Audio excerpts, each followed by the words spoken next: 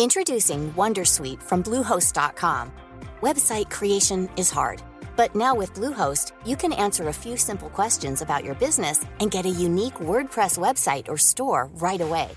From there, you can customize your design, colors, and content. And Bluehost automatically helps you get found in search engines like Google and Bing. From step-by-step guidance to suggested plugins, Bluehost makes WordPress wonderful for everyone. Go to bluehost.com/wondersuite. Hey, Dave. Yeah, Randy? Since we founded Bombas, we've always said our socks, underwear, and T-shirts are super soft. Any new ideas? Maybe sublimely soft. Or disgustingly cozy. Wait, what? I got it. Bombas. Absurdly comfortable essentials for yourself and for those facing homelessness. Because one purchased equals one donated. Wow, did we just write an ad? Yes. Bombas. Big comfort for everyone. Go to bombas.com/ACAST and use code ACAST for 20% off your first purchase. What's up, everybody? It's Joe LaPuma. You were listening to the Complex Sneakers Podcast. As always, I'm with my guys. First off, Mr. Matt Welty. Feels like a week's already happened, and it's only Tuesday. Absolutely. And, of course, Mr. Brendan Dunn. How we doing, guys? I'm feeling okay. We're recording this on a Tuesday. Yesterday we had the day off, President's Day. I don't know about you guys, but I went into the city, tried to enjoy it a little bit. It was kind of depressing. Where'd you go? I was just hanging out in Soho, doing my usual loop. Went up Mulberry Street, popped into Noah, tried to go to a furniture store, but they were closed because of the holiday, which is a fake holiday, obviously. But it's so cold and so dead in the city right now. It was depressing. I went to Pepe Rosso. I sat down for a while. You know, it just didn't feel like it used to. Yeah, I walked the Brooklyn Bridge, and there's a point of the Brooklyn Bridge where you could get off and then go back. Mm-hmm. Or you have to turn around. But then there's points, obviously, that you could go down the stairs and, like, you're still in Brooklyn. I passed that point and ended up walking all the way to the city. Very long walk. But to your point, it did seem a little gray and a little dead, unfortunately. So was it a contemplative period for you, Joe? What did you have in the headphones? Did you have some Cuddy in the headphones? No headphones? Because you know why I'm not wearing the headphones? I was wearing the headphones, but the bikes, you know how many times I almost got hit by a bike? Brooklyn Bridge, for sure. They're aggressive. Unless I'm in a fully open spot or field or something and I'm taking a walk, no headphones. It's a little dangerous. So, But yeah, I definitely went for a long walk. It's been, it's Tuesday. Monday we were off, but we really weren't off. It seemed like a busy day. Yeah. Instead of walking around New York, do either of you guys picture yourself going around New York in the Supreme jet ski? Around the island of Manhattan. Well, did a new lookbook go up? Yeah, the preview for spring summer 21 and the lookbook went up.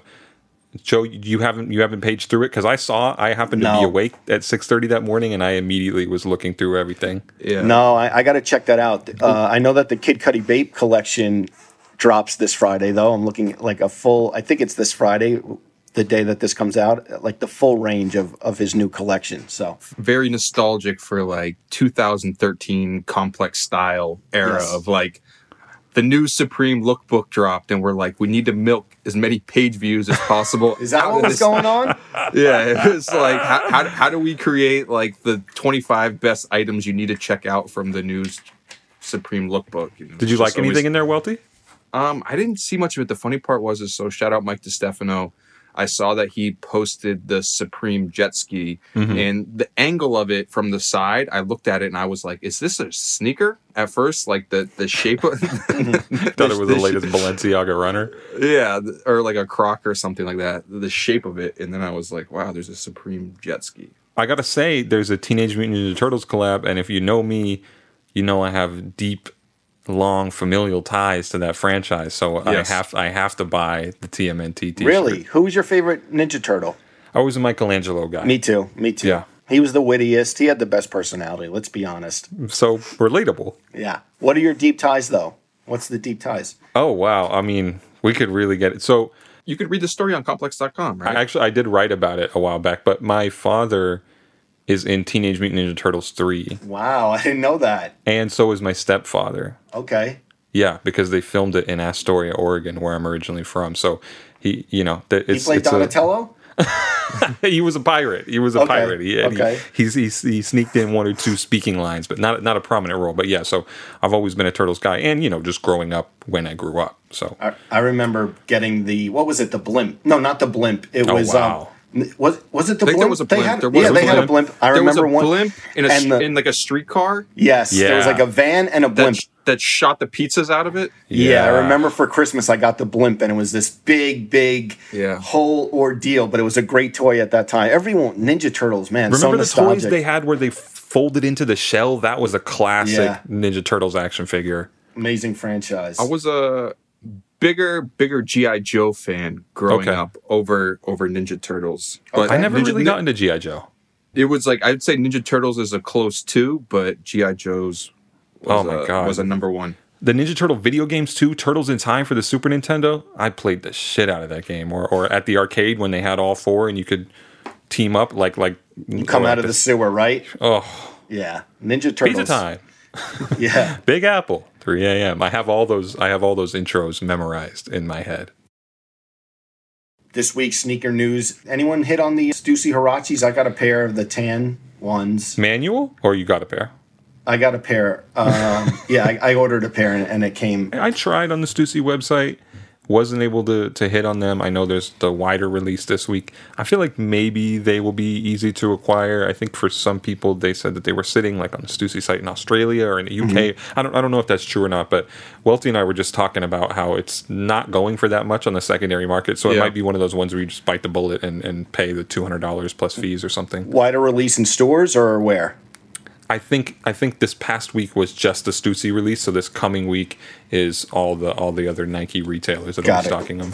Got it. And then the other big news, March, we're almost in March. The Clot and the Bacons seem to be coming back. Are the Bacons coming back the same month? I think for Air Max month. Yeah, I think it's both Air Max. Well, we don't want to confirm it yet. We don't know the release dates, but it looks to be both Air Max Day things. And I think the Bacons were supposed to be last year. I did pose this in Slack. To me, I feel like you got to pick one, the Bacon or the Clot, and just focus your time and your energy. Joe, are you a Clot guy on this one? I have the original Bacons, but I would like another pair. I think the soles on the original ones are in rough shape. I haven't worn them a lot, but I definitely tried them on and wore them over break or earlier, maybe in like November or something, and the soles were struggling. So I would like another pair of Bacons, but the Clot, you guys know. You can only pick one, Joe. If I only had to pick one, I would go for the Clots, but I'm going to try for both. It's tough because I feel like the Bacons are something that if I got the shoe, I would wear it much more often because it's such a more practical sneaker. Totally. But in my head, I'm kind of like, I want a pair of those fucking Clots. Really? Those Clots. Yeah, I love those Clots. I never really, I didn't own either of those shoes when they first came out, but the Clot was never one that I really, really wanted, but the Bacons definitely were. I'm super going after Bacon Air Max 90s. And another thing, sorry, before you started talking about Ninja Turtles that we skipped over on Supreme, or something I think is going to be very big, is that there's a Cause collection coming out in this Supreme. Was that in the lookbook? It was in the preview. We'll hit on Manual and maybe we'll resell it for a couple. But there's I think there's 4 Cause decks. Oh yeah, but that's nothing new. They did that Cause outline thing way back when. But you can imagine if you hit it on, it's going to go for a decent amount of money. Yeah, I guess so. I'll take that. Also, other shoes I do want to mention. I know we're going back and forth a little bit here, but Cool Grade 3s. I think those come out this week. I need those. With the orange hints in it? I need those. Yeah, see, I was never a big fan of those. I love that shoe. I told some nostalgic stories about it briefly on Full Size Run. New episode out now. I don't know. I think it was the first shoe I bought on Nike Talk, as I said in that episode. So it has some special memories embedded in it for me. But I did promise on Twitter a while back that it was a shoe I'd gladly pay full retail price for. And now I'm kind of like, oh, wait a minute. $200? I don't know, Yeah, I think I told you guys, I wasn't sure. I almost bought the Fire Red 3s when they came out at the same time, but the pair had pen all over the tongue. This is way back then? Yeah. Pen all over the tongue. What, it was a beat? Where? It was like the display model, and for some reason there was pen marks on the tongue at Finish Line, Joe, in Manchester, New Hampshire. Did they offer you the 10% discount or what? No, they didn't. I was waiting for it. And if they were going to be like, hey, we'll give you like the 20% off, I would have considered it. But wait a minute. The shoe has pen marks on it and they're not going to give you a discount? Yeah, and that's you work a little for the wild. store? They were just kind of like, hey, we don't think you'd want it. They kind of I think the guy kind of just left it at like, oh, it's kind of fucked up. Listen, if JLP was working that floor, he would have let you. I would have took it off with a scuff and stain eraser real quick. The pen would have came off the tongue. A leather tongue? Really? I don't think once the pen dried, I don't know if you can get that out of a shoe. I still got the scuff and stain on deck, just in case. pulled it out. From Wow. this is literally probably from 2002, but I still got it. That's incredible. You think the chemicals still work, Joe? No, it looks a little wild in there, actually. Oh my God. Actually, one other Jordan thing I do want to mention quick. I don't want to make this a weekly segment on the show, but people keep asking us about Trophy Room Jordan 1s. Here's your PSA. I wrote a 3,000-word piece on them. Hopefully that should be enough for you. That's how I feel about the shoe. That's what I know about the shoe. Bar in there too. Just go read the piece, okay? Ama Manier 3s. Ama Manier 3s, yes. James Whitner posted those. He actually showed me those a couple weeks earlier on FaceTime. Happy You've been holding for out him. on this, Joe? Yeah, a little bit. You Come guys on, knew that. man. No, you guys knew they were coming. He showed them to me. Very clean pair. Is there a date on that? I think they're coming out next month. I feel a little bit silly because I have the press release right here in my inbox and I don't know it off the top of my head, but let's have a look. Ama Manier Jordan 3. There's no firm release date on it just yet, Joe, from what I'm seeing in the press release they sent me this morning. It looks like they're just saying it's slated to launch in spring 2021 at a price of $200 adult sizing and $90 kid sizing. Cool, they're making it in adult and kid sizes, though. I'm interested to see what the spring big Jordan collab is going to be. We obviously saw which the early year collab is, that the trophy room that everyone was talking about. I'm wondering to see what the spring, Like from Jordan? from Jordan. Yeah, I don't know. I mean, I guess Ama Manier is the one right now. I feel like people are going to be more focused on all that Air Max month stuff or Air Max. It feels like there has to be like a bigger, like no disrespect to either James or Marcus, but it feels like there has to be a bigger like non-retail partner, like like somebody beyond this sneaker world is what you're saying. Yeah. Well, with the Travis fragment, that seems like there's what a weird, obscure news surrounding that. I didn't even know it was a fragment logo. I thought it was, and then I was like, wait, a triple collab on those Jordan 1 lows. Yeah, I think Hiroshi Fujiwara himself was spotted wearing them out in Japan, right? With the fragment colorway and the backward swoosh and stuff. Man, if they release, do we know anything about that shoe possibly releasing that we can say right here? I don't know anything. That's why it's so much obscure Are you holding information. out on us again, Joe? No, I don't know anything about those. Non-sneaker news, latest pickup, something I finally bought that was harder to buy than a pair of sneakers to some extent, is I posted it on my IG story, and I think I told you guys, but I got a Rogue Echo bike, which is like kind of like the exercise joint, right? Yeah. Does it take up a lot of room? What's that like? It's in the corner of my kitchen, and I have like 7. I think I told you guys I need to go to Goodwill because I have like 70 pairs of sneakers that Is this like a Peloton, Welty, or there's no screen involved? Well, you had to put it together, but it's like a pedal bike that also has the hand arms on it. But it came in finally, and I had to check the website every single day for like a month and a half to finally see this thing get restocked. Why are people flipping these too? Why are these hard to buy? I think it's like a specialized, sort of thing where it's like everyone really wants that one. And, because of quarantine, people were buying their own instead of going to the gym. But either way, is it possible the cook groups are eating them up? Maybe. Your pop boys? Did you set it up yet? Because so that's what I was going to say. So that the funny part is so it comes and I'm like, when it finally came, it was like delivered by the end of the day, and it finally came at like 8:45 p.m. and the thing shows up, and it's in the biggest box I've ever seen. Mm-hmm. And I live on the second floor, and I'm like, oh God. This is funny because I remember a few episodes back, you were trying to get at me for complaining about bringing all those sneaker boxes up my stairs, and now here you are. Did it come pre-assembled? No. So this one box weighed 150 pounds, and I had to. You've been on your fitness shit? Come on, man. Dude, I'm not carrying 150 pound box. That's a light CrossFit workout.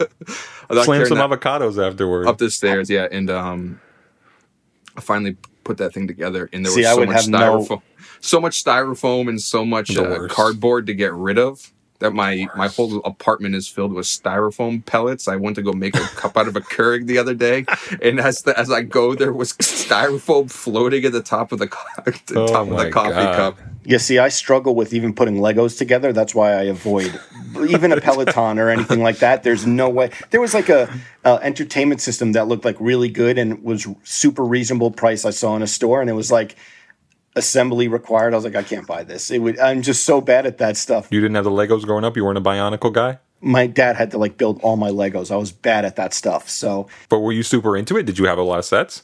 I had the police station, which was like the best one. There's so many. I loved Legos for a minute. Yeah. Welty, were you a Lego guy? To a certain extent. I had mentioned previously earlier, like G.I. Joe was my thing, and that's your like all I played with. Yeah. So, it's kind of cool. I got a Cortez from 1996 in my size from Gusto de Ninja. It was actually my first purchase from him. But I love the black. Some stuff from him over the years. Do you know? See, the Cortez to me is a tough one because a lot of these shoes we know if they come from a different era that they may or may not hold up. Do we know how well a Cortez from '96 is going to hold up? No idea, but it was a cheap purchase. But the fact that I have like 3 pairs, I love wearing black and white Cortezes. If you like when I go out, like for dinner or something, that is like a shoe that I'm in a lot. To be honest, I don't show up to dinner really in like Union 4s or anything like that. When like you would think maybe, but like the Cortez, kind of like low profile sneakers or New Balance is what I like kind of go get dinner with. You don't flex on them to let them know? Not Joe? Really, to be honest. Like I love wearing like dirty, kind of like beat up Cortezes, just like when Shout I go out to out. Gusto too, because he's got some cool stuff. If you're not following him, please do go follow him. He's got a lot of Japanese exclusives and things like that. I've got some stuff from him over the years. I actually made a similar purchase recently, not from him, but from somebody in France. And we were discussing this one in Slack, I think. But I bought a pair of Air Mocs from like 1996 or 1997. Ooh, nice. Yeah. Yachty had the Yachty flow. Yep. Oh, did he?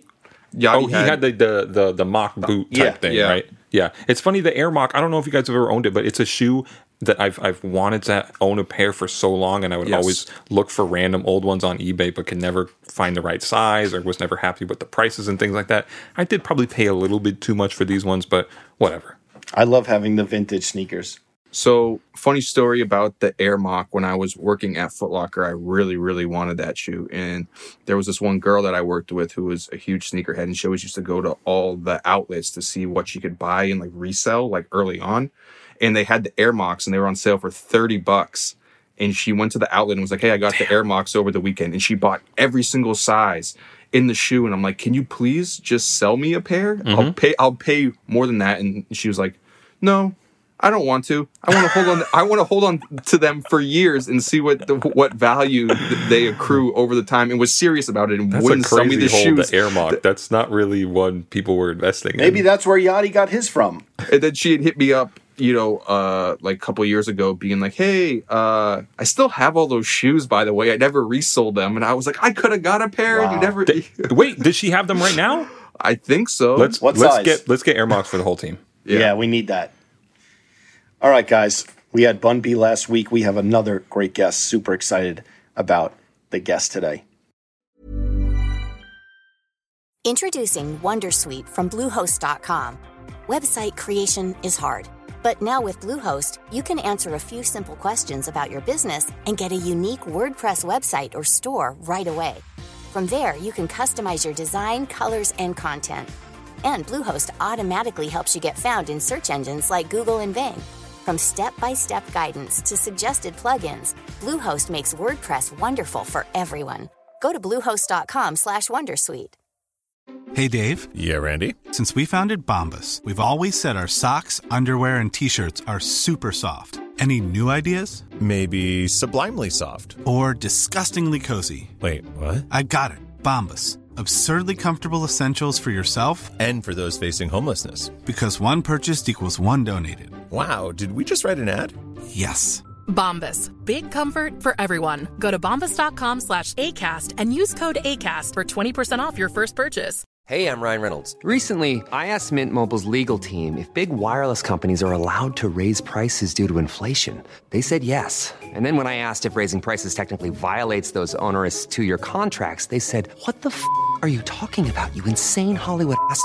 So to recap, we're cutting the price of Mint Unlimited from $30 a month to just $15 a month. Give it a try at mintmobile.com/switch. $45 up front for 3 months plus taxes and fees. Promo rate for new customers for limited time. Unlimited more than 40 gigabytes per month. Slows full terms at mintmobile.com. Our guest on today's podcast is one of the most celebrated skaters in the sport's history. His professional career began in 1999, and for over 2 decades, his list of accomplishments include accolades like 4 gold medals at the X Games and consistent W's at tournaments like the Tampa Pro, Street League, and Battle of the Barracks. He started skating at age 12, and by 14, he had his first sponsorship.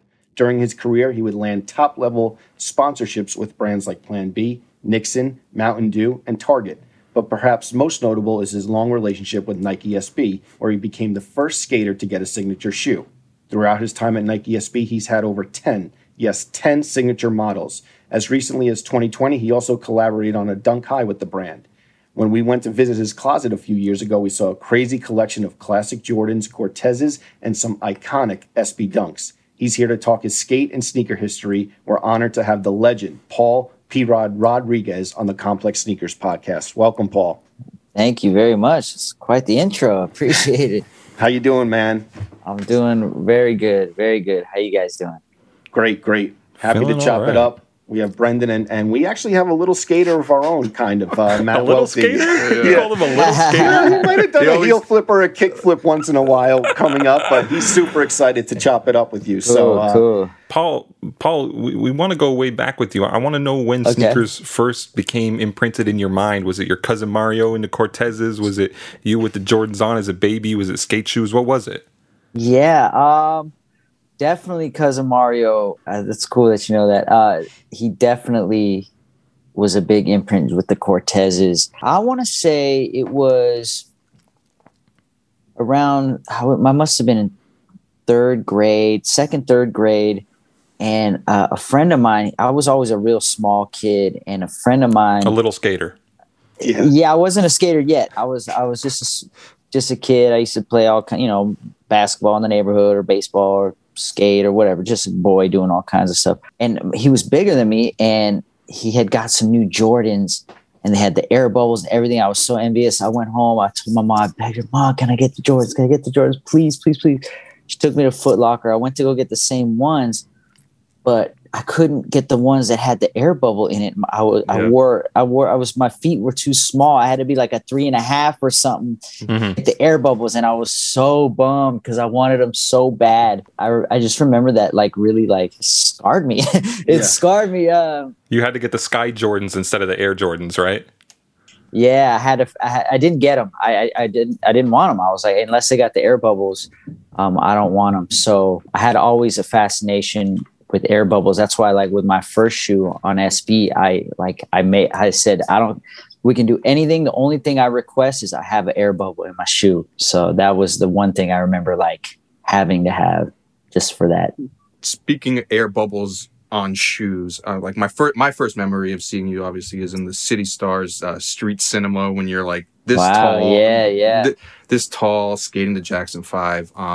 But you were skating in S back then on the brand, and you were skating in Costin's shoes, the first shoe with the air bubble. What was your sneaker memories of being on S at the time? I know you looked up to Costin at that point of your... For people in my generation, Costin is our Jordan, So, his shoes, when I first got on S, the Costin 3s were just coming out, and those were very much Jordan inspired. Yep. And I remember getting a whole box of them, and I slept with the shoes in my bed that night. And just, I don't know, they were so special. They were just like a capsule of my childhood and that special time of my life. The shoes that I really cared for before I was sponsored or anything, in high school, I had the Chad Muskas on S. And those ones, every day after school, I would come home, I would clean them with the toothbrush, wipe them down with the towel so that they'd be ready to go every day after school. I never skated them.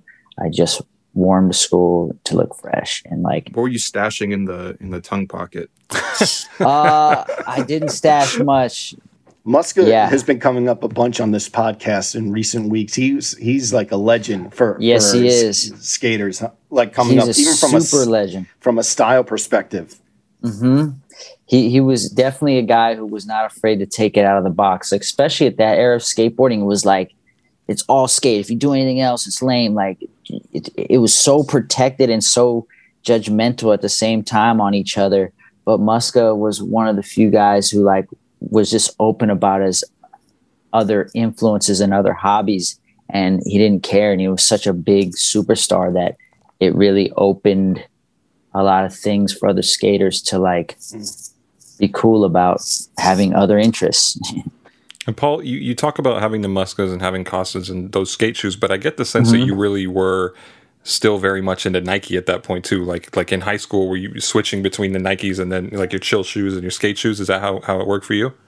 Yeah, for sure. I mean, I grew up in the 90s, so for me, it was all Jordan was everybody's hero. Even though I wasn't a basketball player per se, it was such a present thing. You had to have some Nikes. So for sure, even into becoming a sponsor skater and turning professional, when I was riding for S, when I wasn't skating, I was always wearing Air Force Ones or Cortezes. I would always go to Foot Locker and just buy them and just have them. Yeah, I mean, Nike's it's just a staple.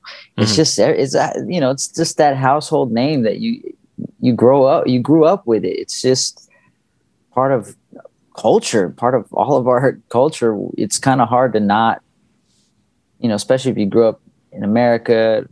I mean, really anywhere in the world now, but I don't know. It just was always present in my life, and they always were the coolest ones. And when you're a little kid with your friends, you're like, "Oh, my shoes jump higher than yours," or "My shoes are faster than your shoes," and like, it was just so fun to have those little debates. So, P-Rod, what did Nelly's Air Force One song do to you when it came to that shoe? That's why I always have White on Whites. That song, I would bump it non-stop. That whole album, really, Nellyville, I loved it. Big Nelly fan. I mean, come on. All of us who were familiar with that era had to have some Air Forces. That debate comes up online every. It's been a recent debate, but it really shows that song and that video did a lot for Air Force Ones. I can't imagine that. I would love to see like the sales numbers that year in Air Force Ones, especially the White on Whites. Like the year before to the year that song came out, I would love to see what the the sales numbers were. It had to have been double or triple.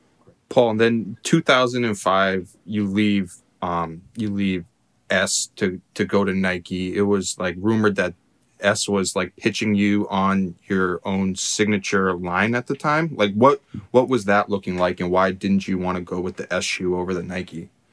Yeah, so I definitely at that time was already skating samples of my signature shoe for S, and especially at that time, it was definitely kind of like frowned upon to want to go to a company like Nike within skateboarding. I always like to dream big. And when I was coming up skating, I never fell too much into that, like, just keep it core, keep it, I wanted to live large. I'm a big hip hop fan. I wanted to have the nice chains and the fancy cars too. Like that was a big influence for me. And, growing up in the Jordan era where Jordan was just everybody wanted to be like Mike era, and Nike being the first pair of shoes I ever had when I was a baby, I have them sitting over here on the shelf. It just made sense. Like it was like when people talk about selling out, I look at it as that is like going against something that's like your morals, right? Something you wouldn't, that you're taking payment to go against your morals. But how can you be selling out if you've been a lifelong customer of something? Like so.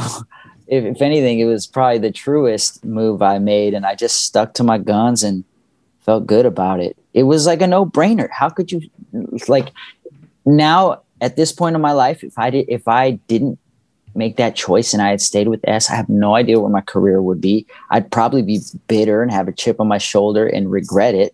So I'm happy to be sitting in this position, talking to you guys and reflecting on that good decision. You inked that deal. How does it feel as someone who went to the Foot Locker to get the Jordans? And obviously Jordan and Nike they're stepbrothers essentially, but to ink that deal, how did that day feel? It was crazy. I was 19 years old, just a little Mexican kid from San Fernando Valley riding a skateboard, and now the company that had everyone's biggest hero as the staple athlete in there, they're asking me to be a part of their skate program. It was unreal. I couldn't really wrap my head around it, how impactful that was, and what was ahead, what was in store in years to come. I felt like I made it. Do you remember what the first box that showed up had in it? Yeah, the first box, I don't remember specifically, but it was all dunks because it was during the first kind of dunk craziness. It was all dunks. I definitely remember I had the Supreme dunks, all three of the colorways, the baby blue, orange, and red with the stars on them. Yeah, I had all those in the box, and I had a bunch more. I can't exactly recall which all ones, but those ones stood out the most because in my first Nike ad ever, I'm wearing the orange ones.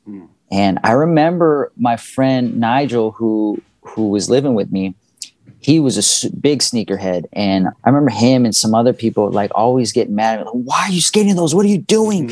And at that time I was just like, what am I supposed to skate? That's what they send me. Like, I got to skate, right? Like, and I wasn't a sneakerhead. I'm a skatehead, you know, like, I'm like, man, just young and naive.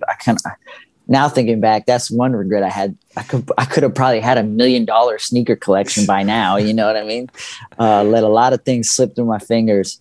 So, but were the sneakers like that ones that you were trying to get before you signed to Nike, or you just weren't really paying attention to the dunk thing that much at that point? No, I wasn't paying attention to it at all at that point. I was still on my Air Force and Cortez kick. At that time. That was about 2004. Yeah, I wasn't paying attention to it at all. But then they came, and then people would I would notice like just skating or being around events, and people just like, oh my God, you have the blah, blah, blahs or this, that. And I'm like, were they trying to buy them off you? At some point that happened. And I definitely was like, okay, I'm going to save some of these and definitely do a little side hustle for sure. I've definitely done my fair share of that. I mean, I can't imagine that there's any athlete, especially SB athlete, who hasn't done a little black market trading, you know. That was a common thing for people to be getting these rare sneakers and then selling them? Oh, hell yeah. At that point, for sure. It was super common. Yeah. So, you know, once I found out what were the good ones and what were the ones like people were really into, I would definitely like, yeah, you know, slang them. Paul, I had heard that Costin was frustrated with you when you left S at first to go to Nike, and it's crazy too because he ended up getting shit, you know, for leaving Lakai and going to Nike. Do you remember that? Yeah, I wouldn't say he was frustrated. I mean, Costin's always been supportive, and you know, to this day, he's still a great friend of mine. I wouldn't say he was frustrated, but he was definitely he definitely called me like, "Hey, man." You know, he was on S, and at that time, you know, he was my hero that I tried to mimic growing up. And at that time, we had every single sponsor exactly the same. You know, I had got on every sponsor he had. And when this opportunity came up and I went to Nike, I remember he gave me a call, like, you know, last ditch effort and trying to make me stay at S. Like, sure you want to stay? You know, you want to stay? Just keep the skate. And I'm like, sorry, Eric, I got to do it, man. I got to do it. But not frustrated, but he definitely, you know, he tried. He tried to like keep me there, but it was very validating for sure when he ended up coming aboard. I was really happy to have him a part of Nike because he is a real deal sneakerhead. Costin is, he was always a sneakerhead. Even he was always wearing Nikes too when he wasn't skating. I remember us going on tours in Europe, and he would love going to the sneaker shops in Europe because they would all have different stuff that you couldn't get in the States, and he would come out with boxes of shoes. So he's always been a sneakerhead since back then. So for him, it makes a lot of sense for him to be a part of Nike, and just seeing him in like shoe meetings and like and he's got this crazy like genius memory. So he can like name a shoe from whatever year. Oh, that material, I'd love to get that material and apply it to this. And I'm like, wow, like he's got a designer's brain. So it's actually perfect for him to be on Nike. One of the things too about you going to Nike is, even though you had it in your head that it's a historically great company and this thing that you looked up to for all your life, you weren't just happy to be there, right? Like I remember you saying in another interview that part of the stipulation was you wanted to get your own shoe. So you weren't just like satisfied with just getting a check. Right. You know, I was very lucky to be so naive and confident in myself at that time. Like I was really not cocky. I was confident at that point. I was coming into my own as a skater. I was really confident in what I was able to do and what I could accomplish in skateboarding at that time. And I just had this dream since I was a little kid. The dream for every pro skater, at least when I was coming up, was to have your signature board and your signature shoe. And like, for me, if those two weren't together, then the dream was incomplete. And I had to have my dream complete, especially when Nike approached me. Like I said, I was already skating my shoes with my name on it, on S.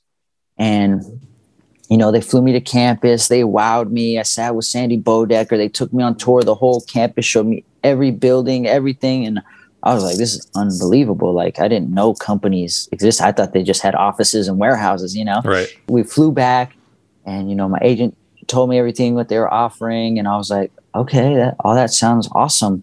Am I getting a shoe? And she was like, they said no signature shoes. They're not doing any signature shoes right now. And it was like, without having to think, I was like, oh, well, I can't do it. I can't. It's my dream. I have to have a signature shoe. I have my name on a shoe right now that I'm testing out. It's like, I can't. And she went back, talked with them and said, hey, the kid, he's not going to budge if this isn't part of it. And they came back and thank God they did. And like, now thinking about it, how like ballsy and risky that was to like. Good though. No, it's good. And I'm very grateful for the decision I had then. It's like, I guess now at this point of experience, it's like at that time I didn't know what I didn't know. Now I know too much to be that risky, So it's a really cool story because like we were talking earlier about regretting if I'd never took that deal. But yeah, now that you point that out, I could have blown the deal by being too stubborn and standing my ground as well. So I'm grateful that they came around and saw the vision. And then what was it like once they agreed to that and they started developing your shoe? Were you going to Beaverton a lot to meet with designers and things like that? Yeah. I was up there for a while, for years. I was up there, I don't know, 6-7 times a year. And I would sit at the first shoe, I designed that with a guy named Michael Hernandez. Super rad, dude. He designed my first 2 shoes. We would just go out to dinners and just talk. He would pick my brain, try to get to know me and like, what was I into? And those designer guys, they're really good at like, they like understanding your personality and what you're into at that time in your life. And like, somehow they have a ability to like encapsulate that in a design, which is crazy talent. And I remember, I'd see he had this like notebook with hand drawings of different things. And I go, ooh, I kind of like this upper. Oh, the sole on this one looks good. What if they were together and boom, boom, boom. And then, we'd go on to a computer design. And then we had with the 3D print design, like, they had 3D printers back then. Like really? Yeah, they would just pump shoes out like 3D printer, like all whatever that resin material is. And like, and just I would be able to hold the shoe right there, and it was really, really cool. Yeah, so it's usually about a full year process from like start to finish. I think one of the most memorable things too about your first signature shoe with Nike was all the people that got to collaborate on it as well. I mean, you had the first skateboard Air Jordan, the J-Rod, the gray shoe with the cement print, which was huge. You had Futura, you had Stash, you had Mr. Cartoon, the Futura ones that Rocky wore a couple years ago. And How did the Jordan happen? How did they agree to give you, Paul Rodriguez, a skateboarder, a Jordan sneaker, kind of? Man, I don't know, man. I can only thank God for that, making that happen. Again, that was just me being 19 and just like all the memories growing up of Jordan and the Jordan era and the elephant print being so, such a big part of that. I just threw it out there like, would it be possible to do this? And, within Nike's so huge that like, Nike basketball, sportswear, SB, they're basically all different companies. Mm-hmm. So like they have to go and like there's so much politics between them and legal stuff. Like it's not just like, oh yeah, take whatever you want. It's like no, they battle for it. And I don't know I was shielded from all that. I don't know what the behind the scenes battles were and who was it a big fight or not? But thank God they reached out to Jordan and got it. And not only that, what was even the harder, bigger deal that they were so surprised on was getting the Jumpman on the tongue, because that was like that was like unheard of. That doesn't happen. Yeah, like they've never. I don't know if they had ever done it on another shoe outside of Jordan at that point.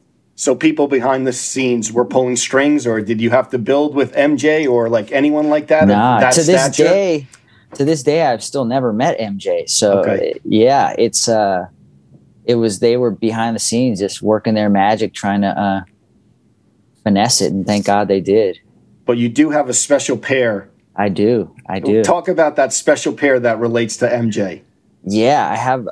That was for the P-Rod 4. They did a 4, and then they did the Cupsole version the Volk version of it. I was in New York that year. We did the commercial in New York, and Nas blessed us with, doing a voiceover over that commercial for the shoe release party. I went back to New York, and we were at this cool little, I can't even remember what the name of the bar was, but it was really awesome. And they blessed me with a pair of shoes in the box at size 13. And I opened, it was a card from a guy who works closely with Jordan himself. He was like, Paul, I hope you enjoy these. One day I'd like to tell you the story in person. But I guess the story was they had made 2 pairs of these shoes for Jordan in North Carolina colors, gave it to him, and then the shoe party was about to happen, and I don't know who called Jordan's guy and asked, but they're like, actually, can we actually get Jordan to sign one of those pairs? And we want to give it to Paul for his party. And so they presented me with these shoes. They're just to Paul, nice shoes, Michael Jordan. It's crazy. I have them sitting right here, just in a box, chilling right there. And that's my Kobe note. Awesome. We'll definitely get to that. I want to go back, though, to what you brought up, the P-Rod 1 and A$AP Rocky wearing them pretty recently. Well, it must have been like 3 or 4 years ago. Yeah. And I remember we posted on it on Complex. But what was it like to see that, someone who is so fashion forward? Yeah. And it's kind of like, if you don't know, it's an obscure sneaker to the kids these days. But what was it like to see him wearing that? It was awesome. I loved it. It felt just really cool. I think I screenshot and posted it myself. A$AP Rocky's an amazing artist. He's definitely super fashion forward, and for him to like see something in those shoes and like want to rock them and bring them back, it was just very flattering to me. And I was just like, it was so far after the shoes came out. I'm so curious how he got them, where he got them, who put them onto him. I would love to know the story I think I have a little bit of the answer, actually. And I don't want to be too self-serving here, but a guy who works on his style team, Matthew Henson, is a former Complex employee. And I remember around the time this happened, Paul, A$AP Rocky came to the office, the Complex office, and I mentioned the P-Rods to him because he had the Testing album was coming out at around the same time, so it was a similar symbol on the shoe. And I was like, where did you get that? Where did you find that reference? And he, I think, gave credit to Matthew Henson, his stylist, or a guy who works on his team. So I think Matthew Henson put that together. Shout out to Matt Henson. Appreciate it. Legend. Much love. Yeah, that was a huge blessing. Huge blessing. Yeah, it's cool.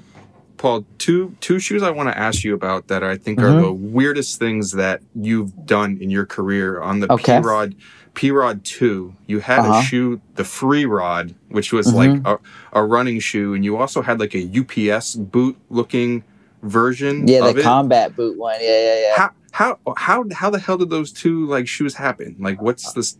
That's the story good. behind it? Okay, so the Free Rod I love that came shoe. About because I love that Free Rod shoe. No, I loved it too. It was a good started calling them R&R shoe, rest and recovery shoes. So like I would always be wearing at that time like the free shoes just when I'm chilling. I just liked the way they looked. They were comfortable.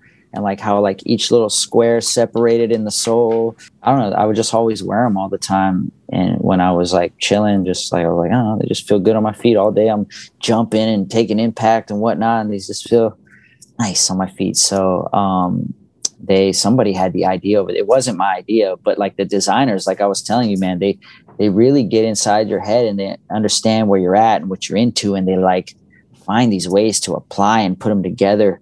And they presented me with those, and I was like, wow, like, yo, these are crazy. And the colors were crazy. But the boot, I have no damn idea how that came about. I don't know whose idea it was, because they also made a bunch of different ones for like the launch. There was they went down to Mexico and had a actual guy who hand makes like cowboy boots. I guess he was like the number one dude who make all the cartel bosses like stuff, and like they had a pair of shoes like for me that they had him make of my P-Rod 2s, and he would embroider like, you know, different symbols on there that symbolize different things that he would usually do for those bosses. And they presented me with those shoes too. So like I think they just let the designers go crazy and just come up with, Nike loves to tell stories. So they would just create these. I forget what the story was behind the boot. I'm sorry, man. No, it's all good. You've had so many shoes with Nike SB and you're so intrinsically linked with them. Do you pay a lot of attention to like where Nike SB is in the marketplace? Like, do you feel like when Nike SB is doing better that you're doing better? Not really. You start getting your head into that stuff. I don't know. For me, like focusing on like where they are in the market. Are they the hot brand right now? The not hot brand right now? Like, I don't know. I don't like to attach my thought process to that. I just like to kind of stay on track and stay on focus of what I want to do. Cause I know, like, especially with Nike, you know, they were here long before I was around. They'll be here long after I'm, you know, actively skating. So like, you're going to be a company that's a forever company. You're going to have your ups and downs and ebbs and flows, and it's just the cycle. So even if Nike isn't in the best marketplace by their standards, they're still at the top of the heap, you know, battling. I just wasn't sure if you had to like put that hat on, because like you have Primitive, you know, a brand and also a store. So like how much you're involved in like, oh, Nike SB is doing well for us right now, or this other brand's doing well for us right now. Oh yeah, no, see, because we closed the store down probably about 5 years ago, and we just went all online, and now it's just Primitive brand stuff. So we don't we don't sell shoes or other brands anymore. Now it's just a pure Primitive brand. So yeah, I see why you asked that question, but no, I don't. I just try to do my thing, keep my eyes focused forward, and just the best I can. As a sneakerhead and being close to the brand, though, how do you feel about the recent heat in the past, I would say 2 years, of the Nike SB Dunks and the collabs and things like that? Has it been cool to see that, and how in tune are you with it? I'm in tune-ish. I'm not like, I definitely want to fake a front, you know, act like I'm super knowing of everything. But for me, it's really nostalgic, because it reminds me of when I first got on Nike and that wave that was going on back then. And now to see it back again and this generation getting so excited about it, I don't know, it just feels like I get to relive that again. And then having been able to participate in creating my own dunk, which I never had got to do before, was really special. And I can't say too much about it now because we're a little too early, but I have another one coming out. Another dunk?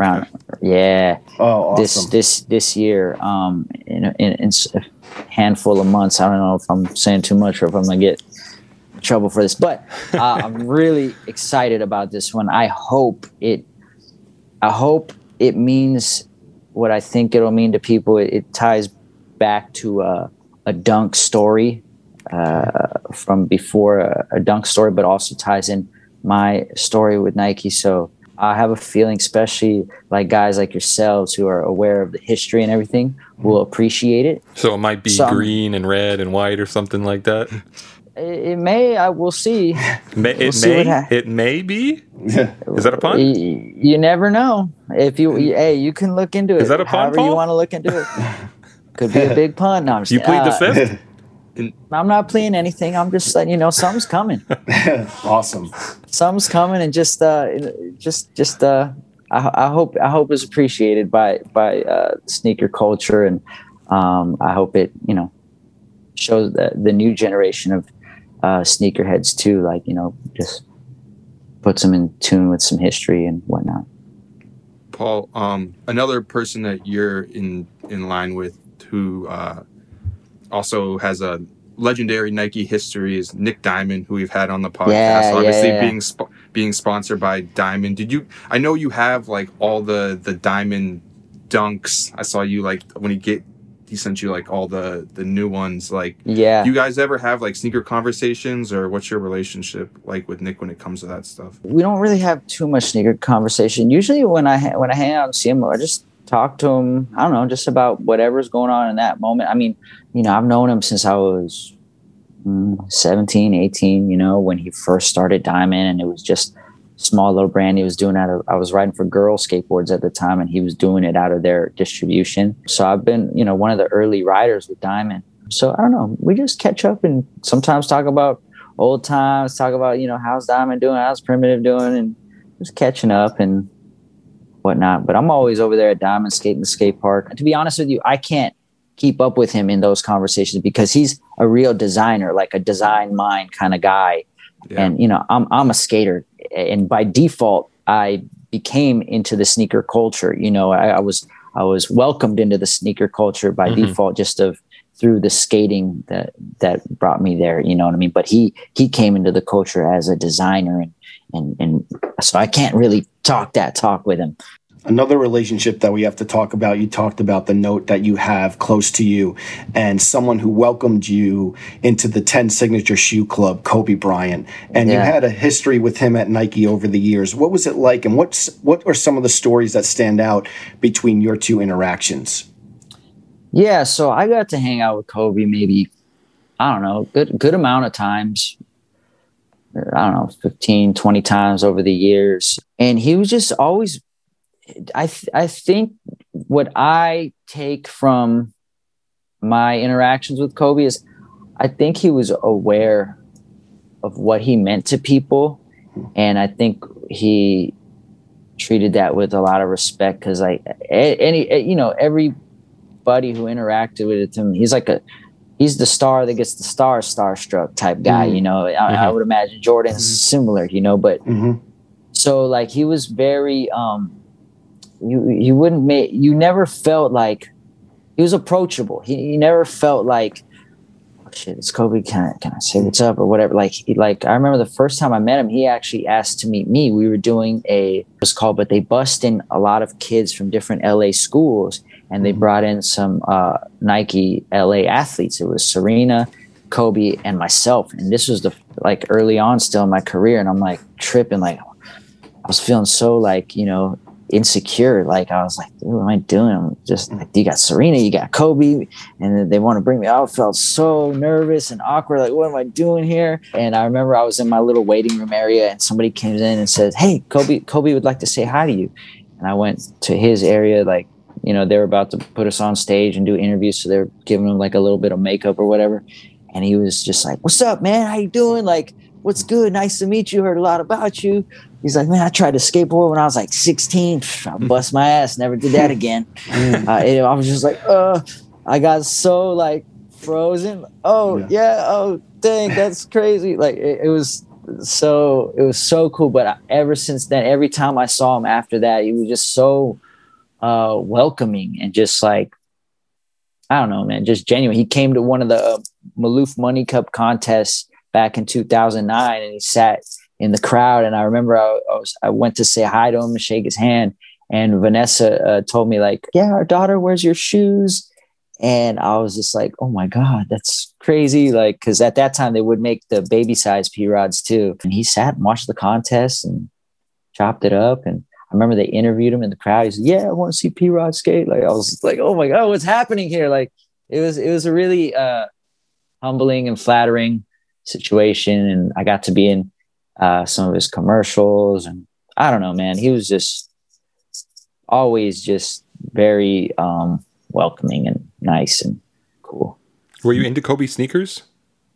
Yeah, I've had a lot of Kobe sneakers over the years, because he was the first athlete I remember coming into the league. Like, when I was born, Jordan was already an active professional player. So right. Kobe was the first guy, especially, I'm from LA, of course, athlete that I remember his entire career. I remember him coming in. I remember him being straight out of high school and like everybody making a big deal out of it. And so for me, there was something unique about that because I don't ever remember paying attention to an athlete as they came into the league or of any sport and then got to watch his whole career until he retired. So I always, especially when I was on Nike, I always would get his sneakers. I like to shoot around and play hoops, or even when I go work out and train, I like to wear basketball shoes. So I definitely always rock my my Kobe's. And you've skated with Kyrie? Is that? Yeah.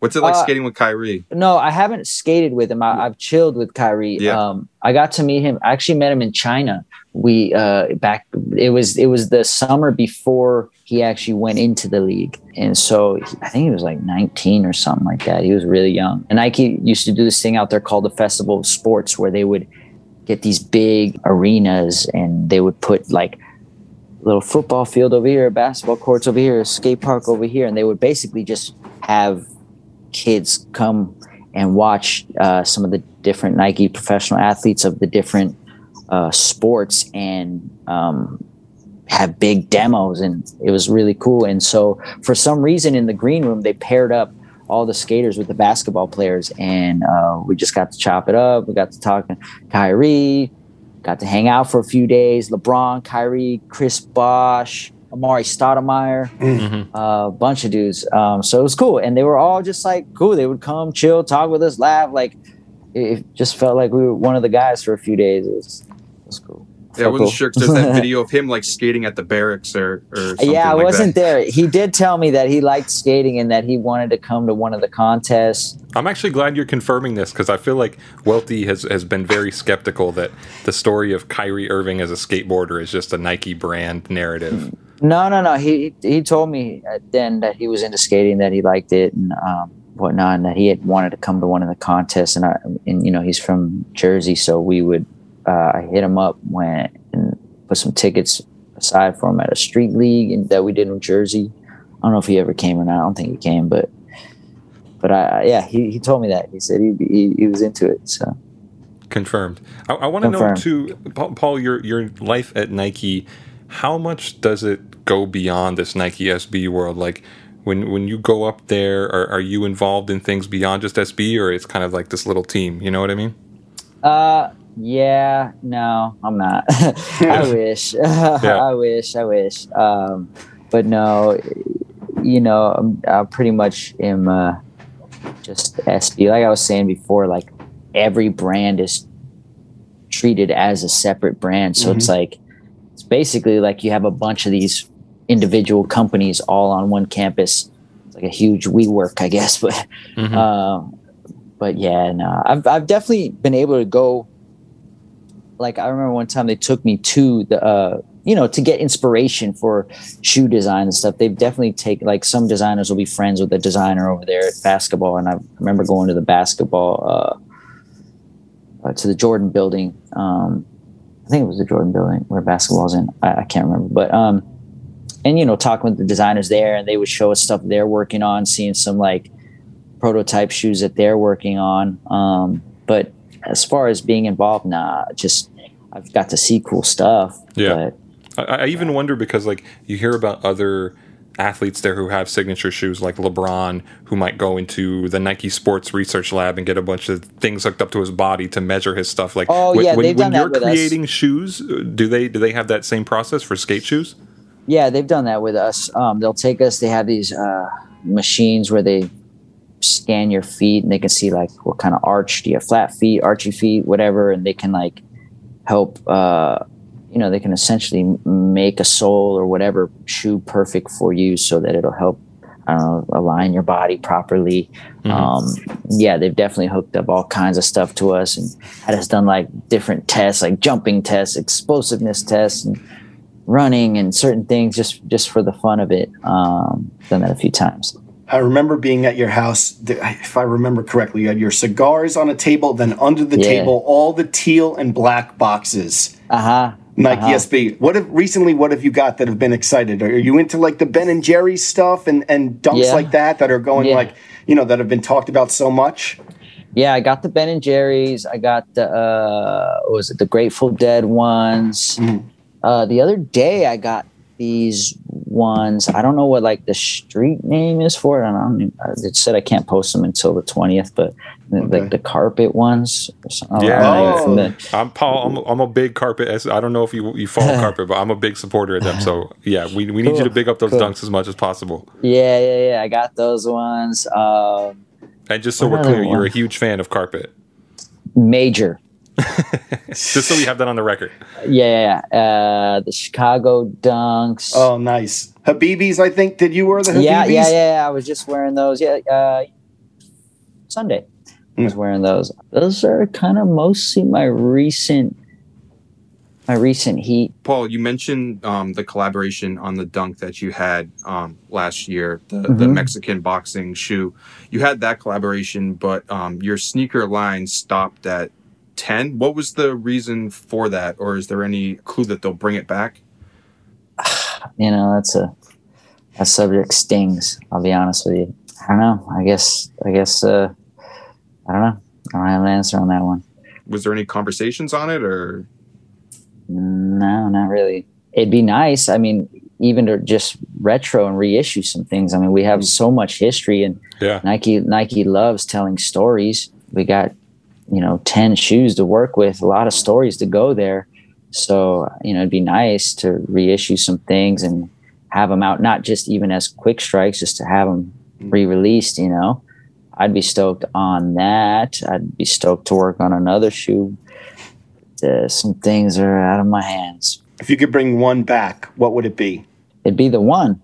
Yeah. Any specific collab or color or what? If I could, in a perfect world, I'd like to bring back the 3 original drop colors and the Futura stash. Just like bring back that whole drop, that whole release. Yeah. That whole original release. Yeah. In a perfect world, that'd be something I'd like to do. Yeah. I remember going past, I tell this story a lot. I remember going past the local skate shop in my town and seeing the J-Rod in the window and seeing a P-Rod with the Jumpman on the tongue and just being like, what is going on here? And it was right before the time when they were in the window and you could walk in and they were on the shelf. Those days are obviously over now, but it was like one of the last times of the feeling I had to go into a sneaker skate store and be like, do you have these in an 11 and 11 and a half? And they had them. And I just remember calling my friend like, you won't believe what I just got. It's this P-Rod 1 with a Jordan logo on the tongue. What did you do? Did you just give somebody some money in the street? Like it was there. It must have been the last 2 sizes. I was getting lunch at the deli next to it, and then I just happened to walk by, and it's like in the window, and it might have been even the display one, but I didn't even care. And I was like, give me that in a size 11 and a half. And I remember calling my friend like, you won't believe this come up I just had. They were in the window. Yeah. Man, that's crazy. That's crazy. I would love for those to come back. Cool. I would love it too. They came back briefly, but it was like it was different. They did put the sole from my 9th shoe on it and did like a little remix on it. But yeah, nothing beats the original, man. Yeah. Yeah. You were going to say it feels really cool though. Sorry. Oh yeah. It just feels really cool hearing like guys like yourself, like having that story, that memory. Like, cause for me, I'm just like, I just feel like, I'm a skater in this little skate world. And like, I feel like only skaters know about it. To me, it's very cool and flattering to hear like people like having memories about that shoe, about certain shoes or products that I've been a part of. It trips me out, man. Yeah, one of the memories I had was I remember you were on It's the Shoes on ESPN. Yeah, Bobbito. With Bobbito, who was also on the podcast way back then. And like you mentioned, you weren't that into sneakers at the time as far as like what sneaker culture was. Did it kind of bug you out that like at the time, like 2005, you're like, there's an ESPN show on sneakers? Yeah, that definitely tripped me out. Because to be honest, I didn't have any idea who he was. And, the Nike people were like, oh, dude, this is a big deal. Like, I was like, oh, sweet. And I remember my dog at the time stepped on one of his shoes and like got mud on it. I felt so bad. He was bummed, man. He was bummed. Your I was dog like, fucked on Bobbito's sneakers? Yeah, man. I had a dog named Oreo. He was pretty big and he was like super energetic. He was nice. He wasn't mean or nothing, but he would jump on you and like and like my backyard, I don't know, it had that like clay kind of ground, and after the sprinklers go on, that he would be back there running around dredging up all the mud and like I forget why we went in the backyard. I think to go say hi to the dogs, and sure enough, Oreo jumped on him and put a paw full of mud right on his shoe. Yeah. Oh man! I think he even grazed his shorts that he was wearing. It was a mess. You gotta tell your Nike people to replace the shoes like on the spot. We need more sizes for Bob. That's like the main memory I have from that shoot. I guess maybe one of the last things I just want to ask you, when you mentioned coming on to SB and you asking to get the shoe and not realizing how crazy it was, at the time to just be, a young kid asking for your own signature sneaker, what was the reaction from the other skaters on the team? Because you had guys, Reese Forbes, Richard Mulder, Gino. Yeah. What was their reaction to you being the young guy on the team getting the signature shoe? It was, I don't know about like to the shoe, but like welcoming me onto the team. They were all very, very welcoming. I remember my first trip on Nike. I was in Texas for a Make-A-Wish Foundation benefit, and it wasn't a Nike trip, but it was my first time being out in public wearing Nikes, and the cat was out the bag, and Danny Supa and Todd Jordan took me in. They took me out. I didn't really know many people there. Like took me out with them that night. Took me under their wing. And then my first Nike trip was to Japan. It was just me and Reese Forbes. And I didn't really know Reese very well then. He was super welcoming, took me under his wing as well. We had a great time, did some demos. I have a lot of great memories, a lot of love for all those original guys, man. It was a real special time, real special era. I saw Richard Mulder maybe a month ago. He's a sweetheart of a guy. I still see all the guys around, but they were very welcoming, very open to the situation. And I don't know if anyone had any behind the scenes feelings of like this guy getting a shoe or whatever. Not that I never felt those vibes or caught those vibes, P-Rod, I know we wanted to do an hour before we go, besides obviously the upcoming, quote unquote dunk. Anything else that you want to share with us for going forward? We're definitely looking out for that. It's so funny because right now, like the timing of doing this interview is just a little early because I got two you come really back cool on things. Though. Yeah, you come back on. I got two really cool things happening that is just shy of being able to talk about. Okay. But I think this year you'll be seeing a lot of me. I think so. Awesome. I hope so. And I'm just working on some really cool stuff. I'm really happy. I think last time when we did the interview, I was coming off knee surgery. Injury, yeah. So now I'm healthy again. I'm skating my ass off and looking to have a strong kind of comeback year. As far as skating is concerned, and I'm just really focused on that, man. I'm really I feel like I'm back in love with it. I have a second chance at a skate career. I'm very grateful. I thank God every day I'm able to still be here and be in this position, and so I'm going to try to make up for lost time and have a big year, hopefully. Awesome, man. Well, definitely keep us updated when you could talk about that stuff. We'll figure out a way. Maybe another Cinco de Mayo dunk? A few months? That's what I was saying. I said May, and I said plead the 5th. May 5th. You see what I'm saying? See. You're a conspiracy theorist. I could tell, huh? You look at they're prying. They pry. Yeah. Like you can find the signs. I don't know. I'm not going to confirm nor deny anything. Beautiful. All I would say is, I think guys like yourselves will appreciate what we got coming. And thank you for sending the dunk. It's right here in my closet. No worries. Appreciate it, man. It's awesome. I'll get you guys on the next one too. Awesome. Appreciate that, Paul. Thank you All right, so fellas. much. Thank you, Appreciate guys. you chopping it up, man. My Talk pleasure. soon. My pleasure. Thank you, guys. Have a great one. Thank you, man. Thanks, Paul. Our producer is Dave Matthews. Our associate producer is Jasmine Plata. Sound engineering done by Kyle Garvey. Special thanks to Jennifer Stewart and Shiva Bayet. The Complex Sneakers Podcast is a production of the Complex Podcast Network.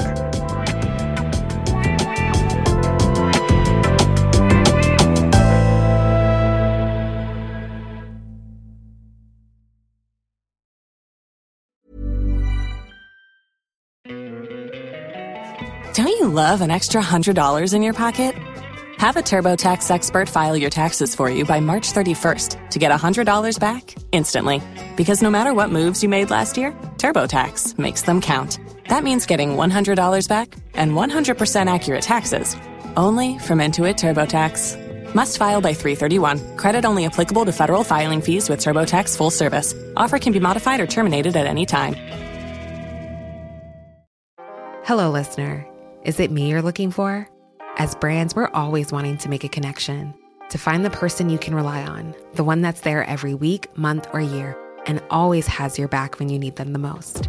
It's a little like matchmaking, don't you think? With Acast podcast ads, you can filter for your exact dream audience so you can find the ideal customer for your business.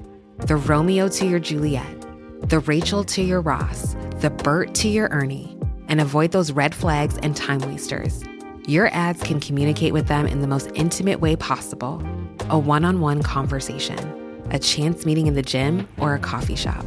So go on, give it a try. With over hundreds of thousands of listens a month, your person is probably here. Get closer to your audience. Make podcast ads with Acast. Head to go.acast.com to get started.